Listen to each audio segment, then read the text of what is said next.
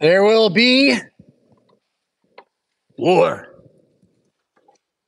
and rumors of war, but the end is not yet, he said. If you go to Revelation chapter 6, I'm not going to ask you to turn there in your Pew Bible. You can turn your Pew Bible to Romans 13. That's where we're going to start here, 948. But if you were to go to Revelation chapter 6, while you turn to Romans 13, you would find the chapter on what is commonly called the four horsemen of the apocalypse, which if you've watched any movies ever, you know the apocalypse is the end of the world, right? Obviously. Well, this is where Hollywood has done us more than a few not favors. The apocalypse is not the end of the world. The apocalypse, St. John's apocalypse, the word means to see what's really going on or to unveil, right? Like right now, you can't see me. Now there's an apocalypse, just like that, right? That's the word. Revelation, same word, right? St. John's revelation just means to see what hadn't been seen before. And in this revelation, to see what he hasn't seen before, John sees lots of stuff, but he does see four horsemen. They're not the four horsemen of the end of the world. They're the four horsemen John sees right after we see Jesus is in charge of everything. He's in charge of everything. He's risen from the dead. He's breaking open the seals of the scroll that had divided man and God. Now we're back together again. And out of this scroll, where we with God are back together again, we see that God's in charge of war, famine, disease, and what you might call greed. All the things that men do to each other, or that we experience because of what we do to each other. You might say disease is not man-made. I say, are you sure these days? What do you listen to? Why do I bring this up? Because these four horsemen, disease, war, conquering and struggle, travail, government that doesn't work, is normal in history. The thing about it, though, is while the government that's normal in history, no matter which one you have, doesn't work in terms of I'm down here and that's unjust and they don't care, that's normal. Strangely, God still manages to curb us all through this into a better order than if everybody did whatever they wanted all the time. When that happens, people get cut in pieces. And I mean that. You should read Judges. It happens. Okay? War, rumors of wars, stories about the dangers, fears about far away. This is all normal. I was really proud of a couple guys who told me recently they don't watch the news or listen to the news anymore, really at all. I said, well, good for you. And they said, yeah, it's like way easier. Life just got simple. And when they're not letting someone else with a different agenda manipulate how you feel about your fear of bad government. Now, what I want to teach today is what the Bible says we should do about all governments, good and bad. And wouldn't you know, it's not an easy checklist of 1, 2, now you're done, you can go out and live your life, not worry about it. Wouldn't you know, like everything else in the Bible, it's by grace through faith, which means through wisdom in the Word of God. And so it's not so simple as just obey whatever king sends whatever sheriff to tell you to do whatever he says to do because he's got a seal on his shield. If he tells you to kill your wife, you say no.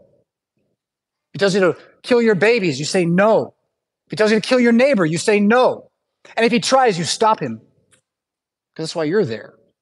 Because the authority isn't only those who are above you, it's also those who are below you. There's two ways to abuse authority. One is to be a tyrant to those below. The other one is to refuse to protect the people below you from the tyranny that you could stop if you just talk, maybe, or pray, right? So it's not as easy as obey the government, although certainly recognize that the best days of our lives are when we are subject to a government that is in order. Peace will be in our streets.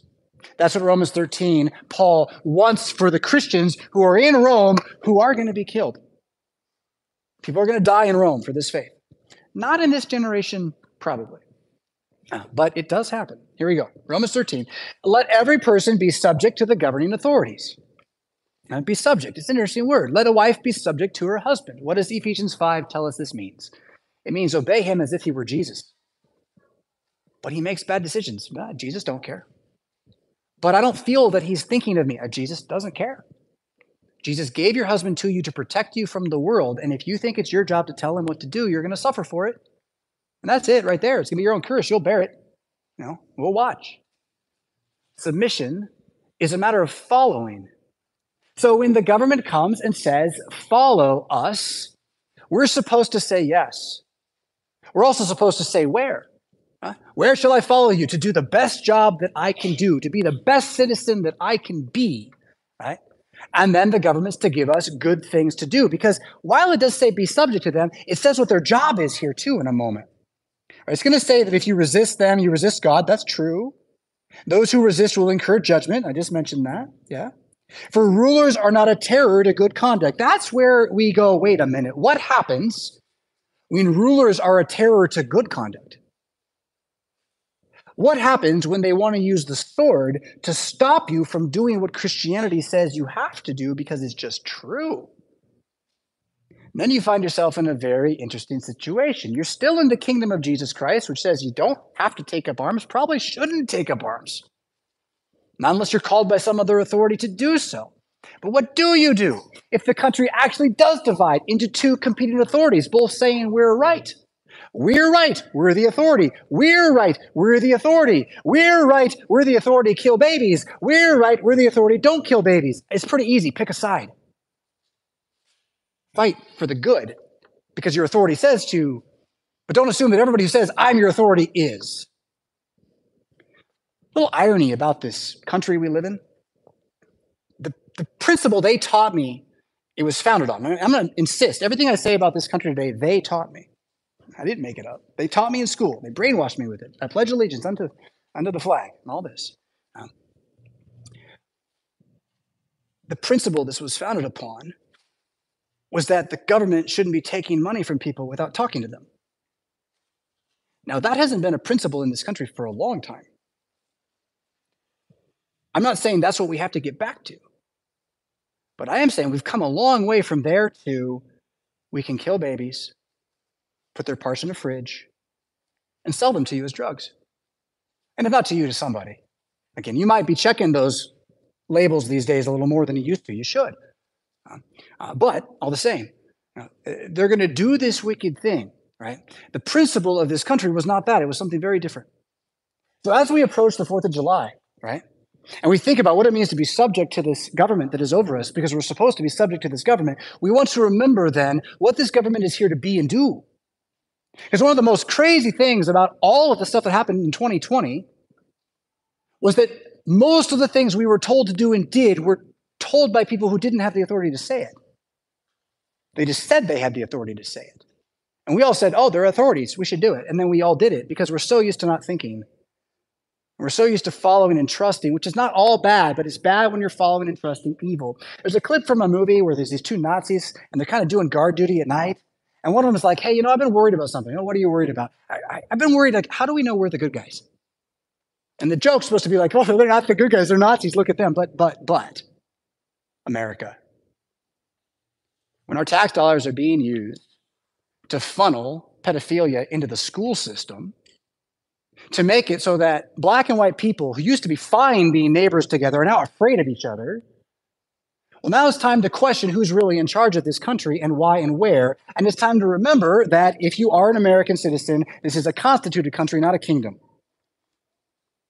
And so the Bill of Rights, freedom of speech, freedom of assembly, freedom to bear arms, freedom to pray, all of those are duties you have to do no matter what government official tells you to stop. Because that's our country. No matter what the TV says, or the mayor says, or someone thinks should be, it's actually constituted. And you were born, I was born into this with you. I didn't choose to pledge allegiance to this flag under God, but I did a lot. They made me. And now I can't get it out of my head that it should be that way. And I'm convinced that the way it's that way is we believe that the Bill of Rights means something and that the Bill of Rights stands on something, and that's the right to live.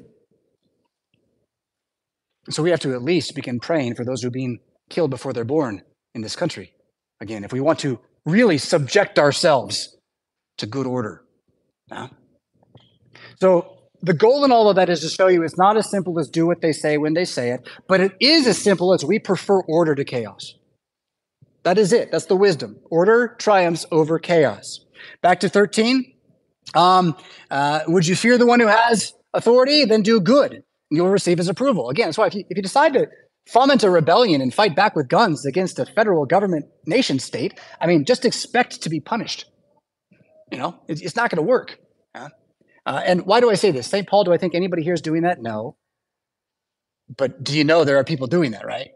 Like there's Americans who like the flag, who would like people to stop doing wicked things to children, and they think the answer is let's start a war. And they got podcasts and TV shows, all sorts of stuff. And most of the ones that are most famous, I don't even know if they believe it, but I know they're getting paid well. So again, who do you listen to and why? That's the real question. Yeah. The government is supposed to be God's servant for your good. Verse 4.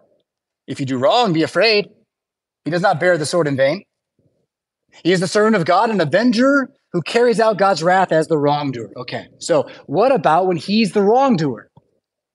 What about when he does evil? Here's the beauty of Christianity. You can know that God sometimes uses evil people to punish evil people. So if you've got a really bad government, he might punish them with a really bad government, but it'll be a different really bad government. Yeah. And what's even more amazing than this is the promise that while that wave comes and goes of bad beast eating bad beast, right? We just saw it in Daniel 7, right? These monsters come one after the other.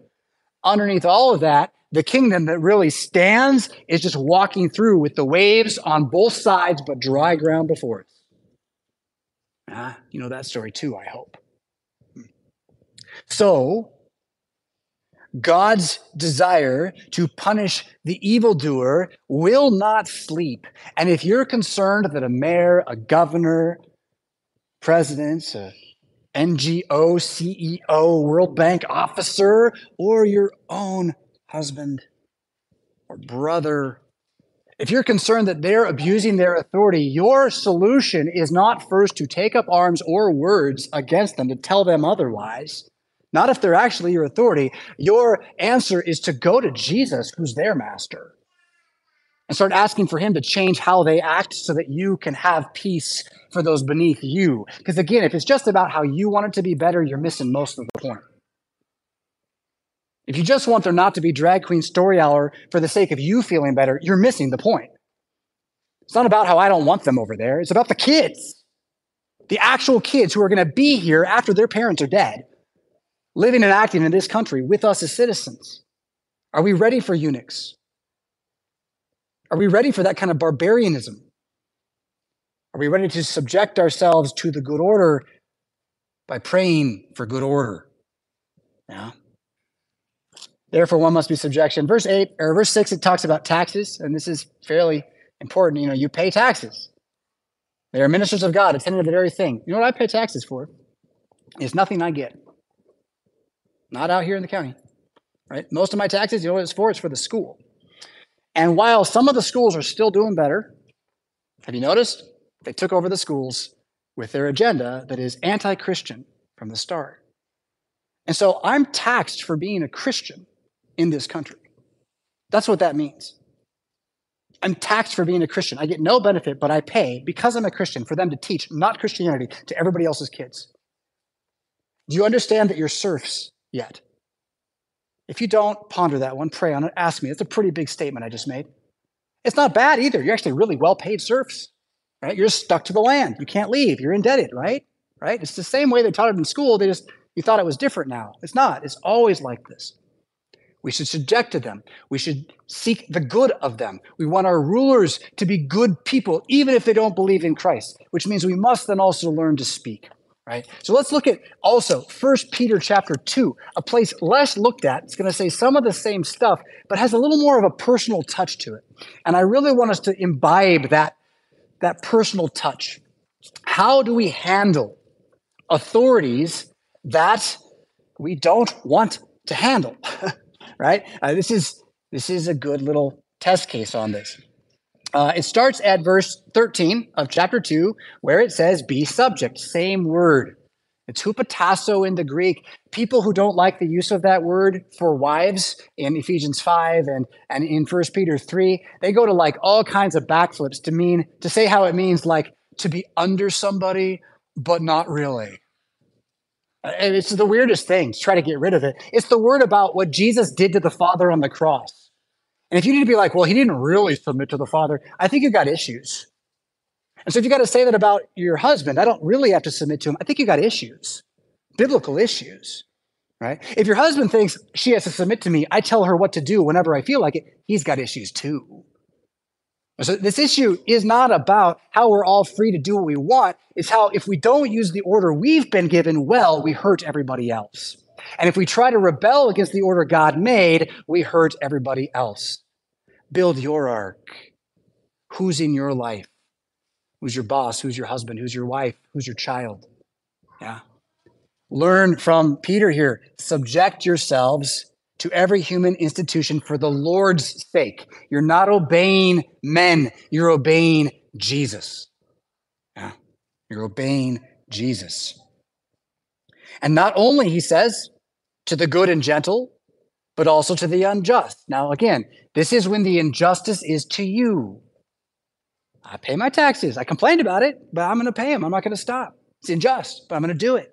Why? Because Jesus asked me to. It's his money anyway. He can give and take it whenever he feels like it. Right? So I'll do that. But that doesn't mean I have to accept it as a good thing, that I have to be silent, that I can't tell the authority they're wrong, that I can't bring them information about better science or anything like that. Nowhere does it say that the authority of the government is a religious priesthood that you must obey as if it were magically true and always right. It doesn't say that at all. Yeah. Going on. I did skip a little, didn't I? Rest of verse 13. To the emperor, to governors who punish evil and praise those who do good. You see again, what is the desire of government from God's point of view is to punish evil and to lift up what is good. That's why they should build roads, because that lifts up what is good, right? That's why they should make laws against evil things like rape. Now, I said that. I'm not going to say it again. If you heard it, you heard it. Tell your kids at home when they ask. Because you know the law in the United States was death until like the 60s. It was death. Now it's not even, they let them out without trial and stuff, right? I'm seeing how that happens now. What a place to live. What danger are we in? We want to, again, be subject to and support those who do good. We want to pray for those who do good. And those who do evil, we want to pray they're replaced by those who do good. For this is, verse 15, the will of God, that by doing good, you should put to silence the ignorance of foolish people. You're not free to be evil. You don't get to respond in kind. That guy's shouting at them the way they were shouting at us at that event on Monday night. Again, that's not what we're supposed to do. And you don't even have to be a Christian to understand the value of this. Civil disobedience. We all got this in school, right? Martin Luther King Jr. understood the power of civil disobedience. Gandhi understood the power of civil disobedience. They both got it from Jesus. It wasn't the gospel, but it was the fact that if you just don't move, you're way more impactful than if you try to fight. As a group, especially as a group. If you got to fight, you need more than them. If you just don't move, you only need to be Rosa Parks. And I'm not saying the media didn't pick that up and play that story for its own reasons way back then. I don't know. But what I know is that civil disobedience works. And we got to remember that one quick as a people. Live, verse 16, as people who are free. I love that. You're free. You're not keeping the law because you have to. You see the difference between good and evil, and you're not going to do evil anymore. And so the law says, do good. Go this speed. If you don't, you'll go off the curve and crash. Well, then I'll follow that law. It's wise, right? This other law says, do this wicked thing. No, not going to do it. Not going to do it. Yeah. Live as free people, not using your freedom as a cover up from evil, but living as servants of God. And then this great line, I don't like the translation here, but, honor everyone, love the brotherhood, fear God. Honor the king. It says emperor there, but I like king. So first off is, as a Christian, okay, I'm living in this world. It's filled with evil governments, evil men doing evil things for themselves, but God is my king. What should I do? I should respect everybody. You know what I did after I told that man that asked him about Jesus and then got other people to intervene with that man? The next thing that I did was I turned around and I faced this pile of people who had dropped their rainbow flag and were looking over it now. They're back to me. And I said to them, I apologize for what that man said to you. You have no need to be disrespected like that.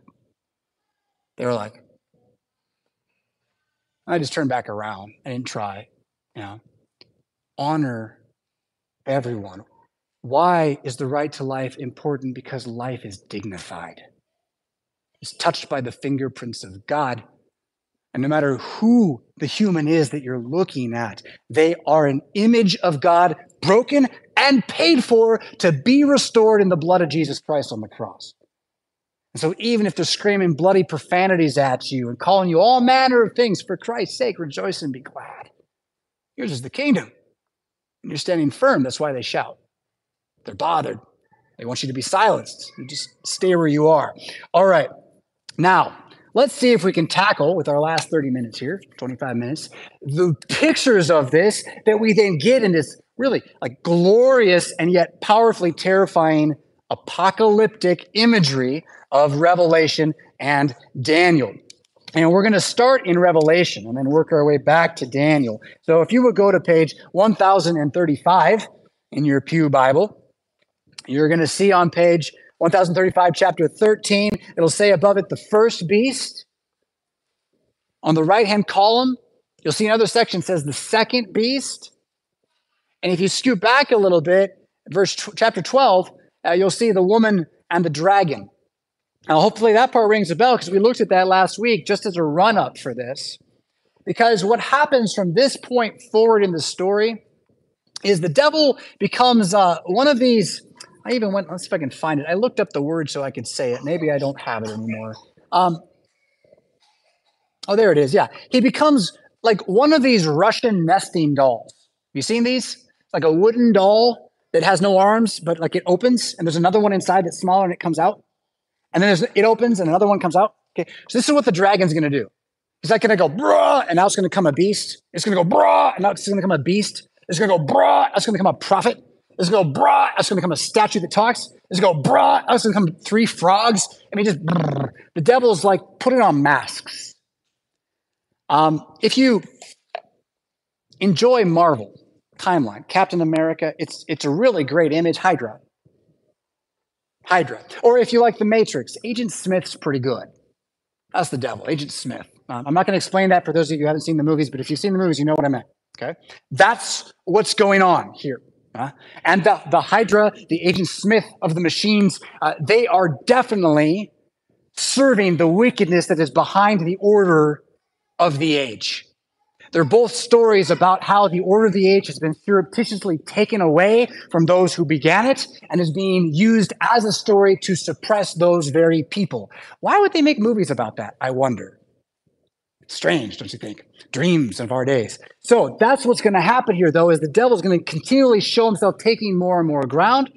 We're not going to read through all of them, but we saw the dragon last week as the primal or even the primeval example. Ancient ideas about the first false god, Tiamat, is that she is a dragon at the bottom of the sea. Job calls her Leviathan, right? So this primeval dragon that was in the garden and led to our fall, now John sees his fight against the woman who has fled to the wilderness because her son has ascended to the heavens. He fights against her with a flood that's going to look like, well, I saw a beast rising out of the sea. Right? He opens his mouth, there's a flood, and then out of the sea, there's this beast with 10 horns, 7 heads, diadems. You picked up on how that overlaps with Daniel's beast, I hope. Did you see the things that were different? Right? So both of them have 10 horns, but in Revelation, suddenly he's got 7 heads. And then 3 horns in the back part, they became 1 horn. That doesn't happen quite here, right? So this is because rather than this being like a physics or a chemistry problem where you need precise numbers and you got to do all your critical error stuff at the end of it to make sure it was perfectly right for science, right? We're not working that way. This is poetry. This is prophecy. This is literature. This is preaching. And so all he's doing is saying, you saw it before, now see it here again. And I'm going to add a piece because that new piece is even more important. That's the secret message I want you to get, right? So the thing that he's got 10 heads before 10 horns before Jesus comes, but now 7 heads on the other side of Jesus coming. Before Jesus came, he had complete power, but now that power has been given a different number. And if you know anything about numbers in the Bible, you know 7 is not the devil's number. That's like the final number before 8. Like that's the rest number. That's what this says is that as much as his 10 heads are barking, or 10 horns are fighting, his 7 heads are completely collapsed. They're under control. He doesn't have nearly as much authority as he says he has. That's this beast right off the bat. Now, so that we can get to the second beast and into Daniel, I'm just going to recap what we read a little bit ago by kind of summarizing how this beast is terribly dreadful. He's made up of a bunch of different beasts, right? And they're all those ones from before. So it's a chimera, right? It's a lion, leopard, bear dragon. You know, and lions and leopards and bears, these aren't cows. They're terrifying animals. So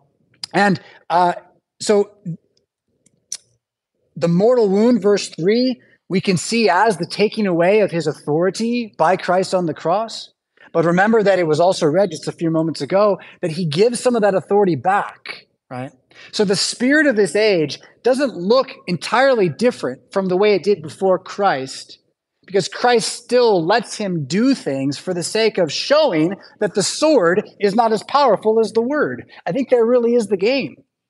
All the way along, the devil's trying to use the sword to stop the word, and God's just like, just watch. You get down to 5 people, still going to make it. That's the story over and over again. The world, though, they worship this dragon. They listen to the blasphemous words that he makes. Verse 7, he makes war on the saints and conquers them. There's that idea I just mentioned, right? So it's always going to look like, or it's often going to look like, the church is just on the verge of collapse. And you're like, yeah, Pastor, in the 1700s, like we had people in charge of everything. I guarantee you, if you got into the upper rooms, it was Christians arguing against unbelievers for the life of the world and what would happen next. And there were unbelievers in those institutions using them for their belly and sowing the seeds of destruction, which we actually are reaping now because the battle got lost at some point. At some point at Harvard University, they stopped teaching the Bible was true because it was founded to teach the Bible's true. That's why they started it. At some point they stopped, and now Skull and Bones, and I don't know, whatever WEF stuff you want to be afraid of. They're allowed to make war on us and conquer us. They are, to show that they can't. That we're more than conquerors through him who loved us. Authority, every tribe and people, and all this, let him who has an ear hear. This is pretty key. Whenever it says, let him who has an ear hear, what it means is, like, did you notice? Did you pay attention? Did anything in you go, wait a minute? Well, then rejoice. You heard it, right? If you were like, wait, what? Was there a reading going on? Oh, you didn't hear that then, did you? That's not a good sign. I get it. We check out sometimes, right? But when it says, he who has an ear, let him hear, you want to be like, what did it just say? And if you did, then good. And if not, then ask that you would. I haven't done this for a while. Everybody repeat after me. Jesus, give us wisdom. There you go. He answers that prayer. All right. After that, have an ear, let him hear, go backward, go forward. This is a reference to an Old Testament passage, Daniel or Ezekiel, I can't recall. Footnotes probably will tell you. It says, if anyone is to be taken captive, to captivity he goes. If anyone is to be slain with the sword he will be slain. This is to say that if Jesus has it as his ultimate plan, that your life is the adventure you get to live, where you end up being killed by a bullet on the streets of Rockford unexpectedly, well then, that's what Jesus is going to do to glorify his name. And the only thing that can be different is whether or not you get to see it coming and say, hallelujah, right before it hits you. I think that sounds like way better than any board game or video game I've ever played. All the fear that I have to become a person who wants to stand up to it in the name of Jesus Christ and knows that over time he's going to make that happen against an age that increasingly looks like it might kill a guy like me. Hallelujah. Bring it on. And that's the way it changes too, by the way, whether they kill one of us or whether people just hear us sing and they go, wow, what's that?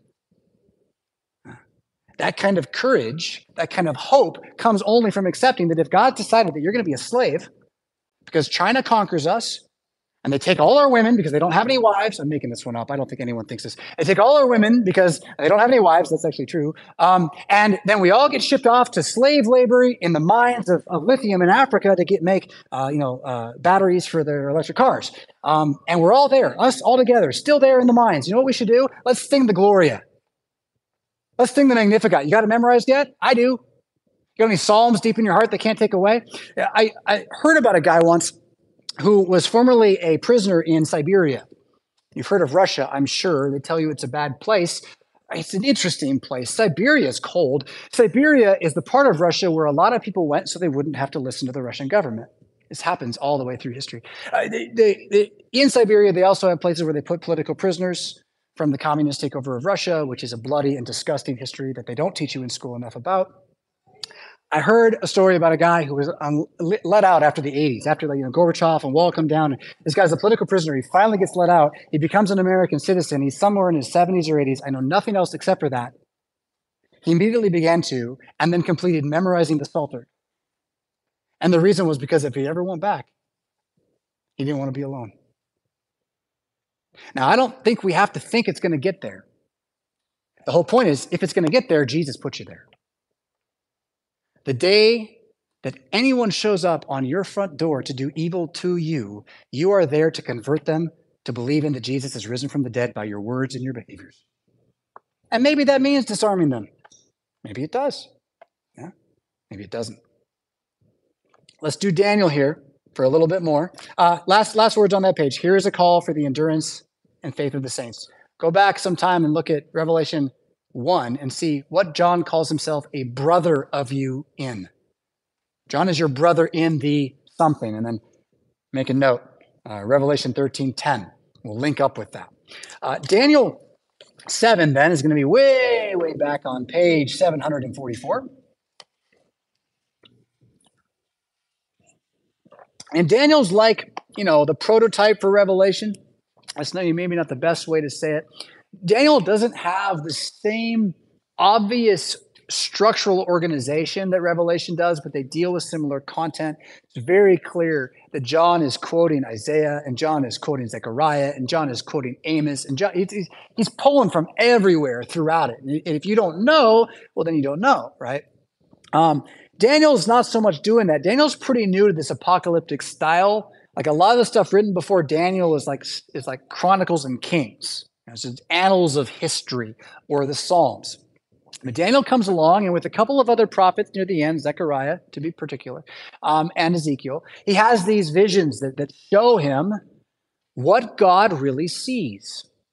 And again, so these beasts that we've been talking about, the one out of the earth, the one out of the sea, ultimately these are authorities as God really sees them, and they are terribly beastly. We heard it read. I want to talk about the text, verses 9 and following, but let me summarize then. He sees these beasts, and they have both natural and supernatural attributes about them. I think they largely tell you the story of history in brief, and I think most preachers would have agreed with that, before 100 years ago, that without question, the first beast, which is this lion with some wings, is Babylon. The country of Nebuchadnezzar, it rules everywhere. It destroys Jerusalem. It takes Daniel to its city as a captive. That's why he's there. When Nebuchadnezzar has a dream of a statue, which is the same kind of thing, the beasts line up with the statue. This lion with wings is the golden head. It really is, in God's sight, the greatest empire there ever was after Solomon's. And there it is. It also, ancient Babylon, a lion with wings. There are statues there today of lions with wings. You can go see pictures. I don't know if you can get into Iraq today, but you could go to Iraq and see the lions with wings there, the statues. So it's very clear that's Babylon. What does it mean that he stood up on his legs and was given the mind of a man? I think that's about the conversion of Nebuchadnezzar, which is another story you hear. He loses his mind because he will not repent, and then he eats grass like a cow, right? And then he repents and he's restored as the mind of a man. And so I think we'll see Nebuchadnezzar on the day of resurrection. I think that's what that means when it says that there. The next beast comes along, though, right away, right? And it's this bear. It's on its side. I don't even know. That's kind of weird. It's on its side. And then I can't I can see 3 ribs in its mouth, but I just think that is probably not what you see. Like, how do you do that? It's ribs in my mouth. What does it mean? Well, it's an animal capable of going toe to toe with a lion. And in history, it does. In history, the next great emperor to arise that had 3 great emperors named Cyrus, Darius, and Xerxes is the Persian Empire. And it did devour much. It not only conquered Babylon, but started going west as well. And so for a time, several hundred years, you have this bear going everywhere and, getting into fights with the Greeks. And you got great Homeric tales about that kind of stuff. But the Greeks, well, see, the bear goes to Greece and it like pokes this leopard in the eye, basically, is what happens. That's the story of the 300 at Thermopylae. And you go a little while later, and we've talked about this year, Philip of Macedon has a son named Alexander. There's some maybe conspiracy. He dies suddenly. His son's in charge. His wife's a little crazy, but they take over the planet. The leopard just comes flying on these 4 wings out of nowhere. Macedonia was nowhere. It was Rockford, Illinois to the ancient world. How they did this? Well, it is because they managed to unite a bunch of other people that had honed their skills fighting against Persia. They got them to fight with them, and it worked out really well. So that Alexander doesn't just go on his own. He's got like 19 or 25 super solid, what would be 5-star generals with their own armies and troops going with him. But of them, only 4 of them end up with empires after Alexander dies, and that's your 4 wings. And your seat of authority that's given to this leopard, right? And then you have this final beast, gross and disgusting. And how do you even define it? It's an aberration. It's abhorrence. It's not cute. It's not manga, right? It's wicked. And it rises up and it just devours and stomps and trashes everything. And this is Rome, the Roman Empire, which it's the greatest civilization the West has ever seen. They built roads, they built aqueducts, we have Roman law. Golly, we can barely talk about ideas without Plato. He's Greek, but he's effectively a Roman thinker. The Romans thought like him. He taught them to think. So historically, even when we talk about right now, oh my goodness, civilization's collapsing. What's collapsing? Rome. The last beast, which we saw a moment ago in Revelation, right? Jesus comes, he rises, and there's still this beast. It's got defanged a little bit, but it looks like all the rest of them, and it's still trying to conquer the world, and it has power to kill Christians. It had that power here as well, particularly this nasty beast is the authority that will put Jesus to death. So see that in this beast arising here. That is Pontius Pilate. Just Pontius Pilate? No. Remember the nesting dolls. He's just an administrator of a greater bureaucracy, who's just an administrator of a greater tyranny, who does, in fact, believe he's God and thinks everybody else should think he's God too. And as long as you'll pay taxes, it's okay. Right? That's the world of this beast. Jesus comes, he dies, he rises, he strips it of its power over you, but he leaves it in the power over them for a short time. Because what's the plan? Let's go to verse 9 again. As I looked, thrones were placed, and the Ancient of Days took his seat. So the world looks like it's fallen apart, but God's got a giant chair he's sitting on, and in his most ancient personification, he's just hanging out there, watching it. You'll get different images in the Bible of the sea before him on his throne. In Ezekiel, we'll go there next week, actually. In Ezekiel, the sea is raging. It's all out of control. That's before Christ. After Christ, in Revelation, the sea is still as glass. There's still chaos underneath, but it's still as glass. The abyss has been pushed down, right? And it's been crushed. So the Ancient of Days sits before even the chaos, and he just isn't moved. I'm going to shift and tell you, we may take an extra minute today. This is a great way of looking at it, though. If you've ever read J.R. Tolkien's The Silmarillion, you're probably not going to. It's like reading Shakespeare. The opening story is a creation narrative. It's very simple. God starts a choir. He makes some angels. They sing. And then this one angel, he decides he's going to do it different. He starts singing his own song. He stands up. And God, when he's sitting on his throne and this angel stands up, you know what God does? Did you see it? It's kind of far away. Let me do it at the camera. He just smirks. He says, oh, that's kind of cute. You can do your own thing, are you? And just like that, that's the devil, is singing harmony to everybody else. He's not trying to. He doesn't want to. But when it's all said and done, he was just singing harmony. He didn't even know it. Huh? That reality before the Ancient of Days, as he's clothed with white snow, his hair pure wool, we see that this is Jesus in Revelation. He's taken that. His throne is fiery flames, his wheels burning with fire. We get to look at God's throne in Ezekiel next week. You know what God's throne has? Wheels. Do you have wheels on your chair? I don't have wheels on my chair. I have wheels on my desk, but not on my chair. And that's weird, right? But wheels. And not just any wheels. Wheels of fire. And you'll love it next week, guys. It's got rims.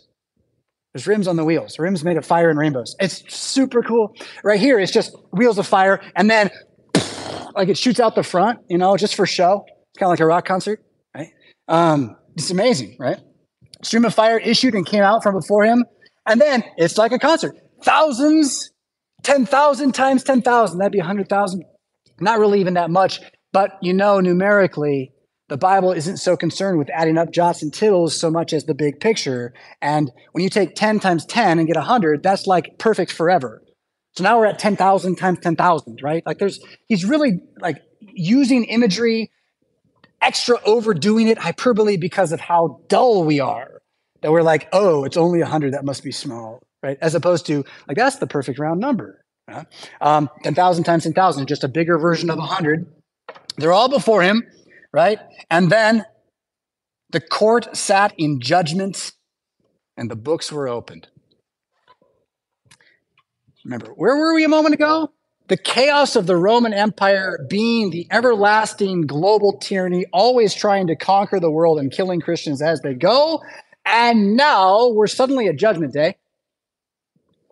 And there's going to be a bunch of books opened. And court is going to be in session. And let me try to paint this one for you as valuable as I can. I want you to imagine, see if I can do this. I want you to imagine right now that we're not alone. And it's not just the angels. I want you to imagine that on Judgment Day, we get to watch all of this happen again, along with everybody else. See, the Catholics are half right when they're like, Mary, hear us. Right? Mary is going to hear on Judgment Day. So I pray to Jesus now, myself. Right? But I think about what I say differently, since you're all going to hear it again. And this goes two ways. This can be like, oh my goodness, what have I said? But it can also be, oh, what could I say? Because when you got a giant crowd shouting at you and you can't hear, it's a lot better to know on the last day it's going to be a song when we see that one again. That was going to be an epic moment, with a special score written behind it. Yeah. That's your life every day. That's your tongue every day. It's a battle. It's a battle, but it's already won. Right? Jesus won that battle for you. Books are opened. We're going to be judged based on what is written in the books, it says. Yeah. And then he looks, and what's the point of this judgment? Right? I looked because of the sound of the great words that the horn was speaking. The devil, as soon as judgment comes, what's he do? He shouts, he screams, he wails, he throws a fit, he crawls on the ground. He acts like a stinking baby, a flaming baby, a fiery, dying, hell-bent baby. Immature, whiny tyranny, give me my way. What's wrong with America? Too many babies. Not enough men. That's what's wrong with America. And we're just like the devil, our father, who taught us to throw a fit and whine every time it doesn't go easy for us. And so Judgment Day, the devil's going to go into the fire screaming, it says, right? And I looked, the beast was killed, its body destroyed, given over to be burned with fire, right? You protest all you want, devil. It's just noise now. As for the rest of the beasts, right? So the power of government in history, their dominion was taken away. That is, they don't really have charge of you anymore, but their lives are prolonged for a season in time. They're going to say they do. And you're supposed to pretend like they are for the sake of the order of your neighborhood, right? That's submit to your authorities. Now, let's keep going though. Verse 13, I saw in the night visions, and behold, with the clouds of heaven, there came one like a son of man, and he came to the Ancient of Days. So I said a moment ago, it's the end of time, the devil being thrown into fire, but it's also the ascension of Jesus Christ. What's the power by which the devil is thrown into fire? What's the ascension of Jesus Christ? He approaches the Ancient of Days. He says, that guy over there no longer has power over them. I do. And God's like, yep, you're right.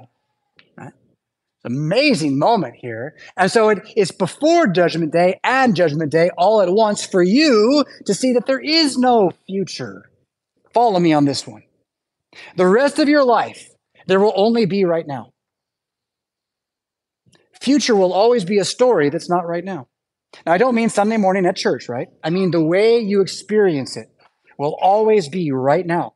And the future will always be a story. And you have the power to choose to live right now rather than the stories because of this reality.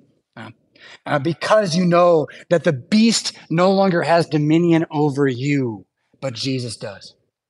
And then you can tell yourself that story against their story, and it will always prove stronger. It will always be light in the darkness. It will always be salt in the wound, which might hurt, but it's going to clean too. Jesus goes up, ascended to the Ancient of Days, presents himself. He's given dominion, glory, kingdom. We pray it. For thine is the kingdom, the glory, the power forever and ever. Amen, right?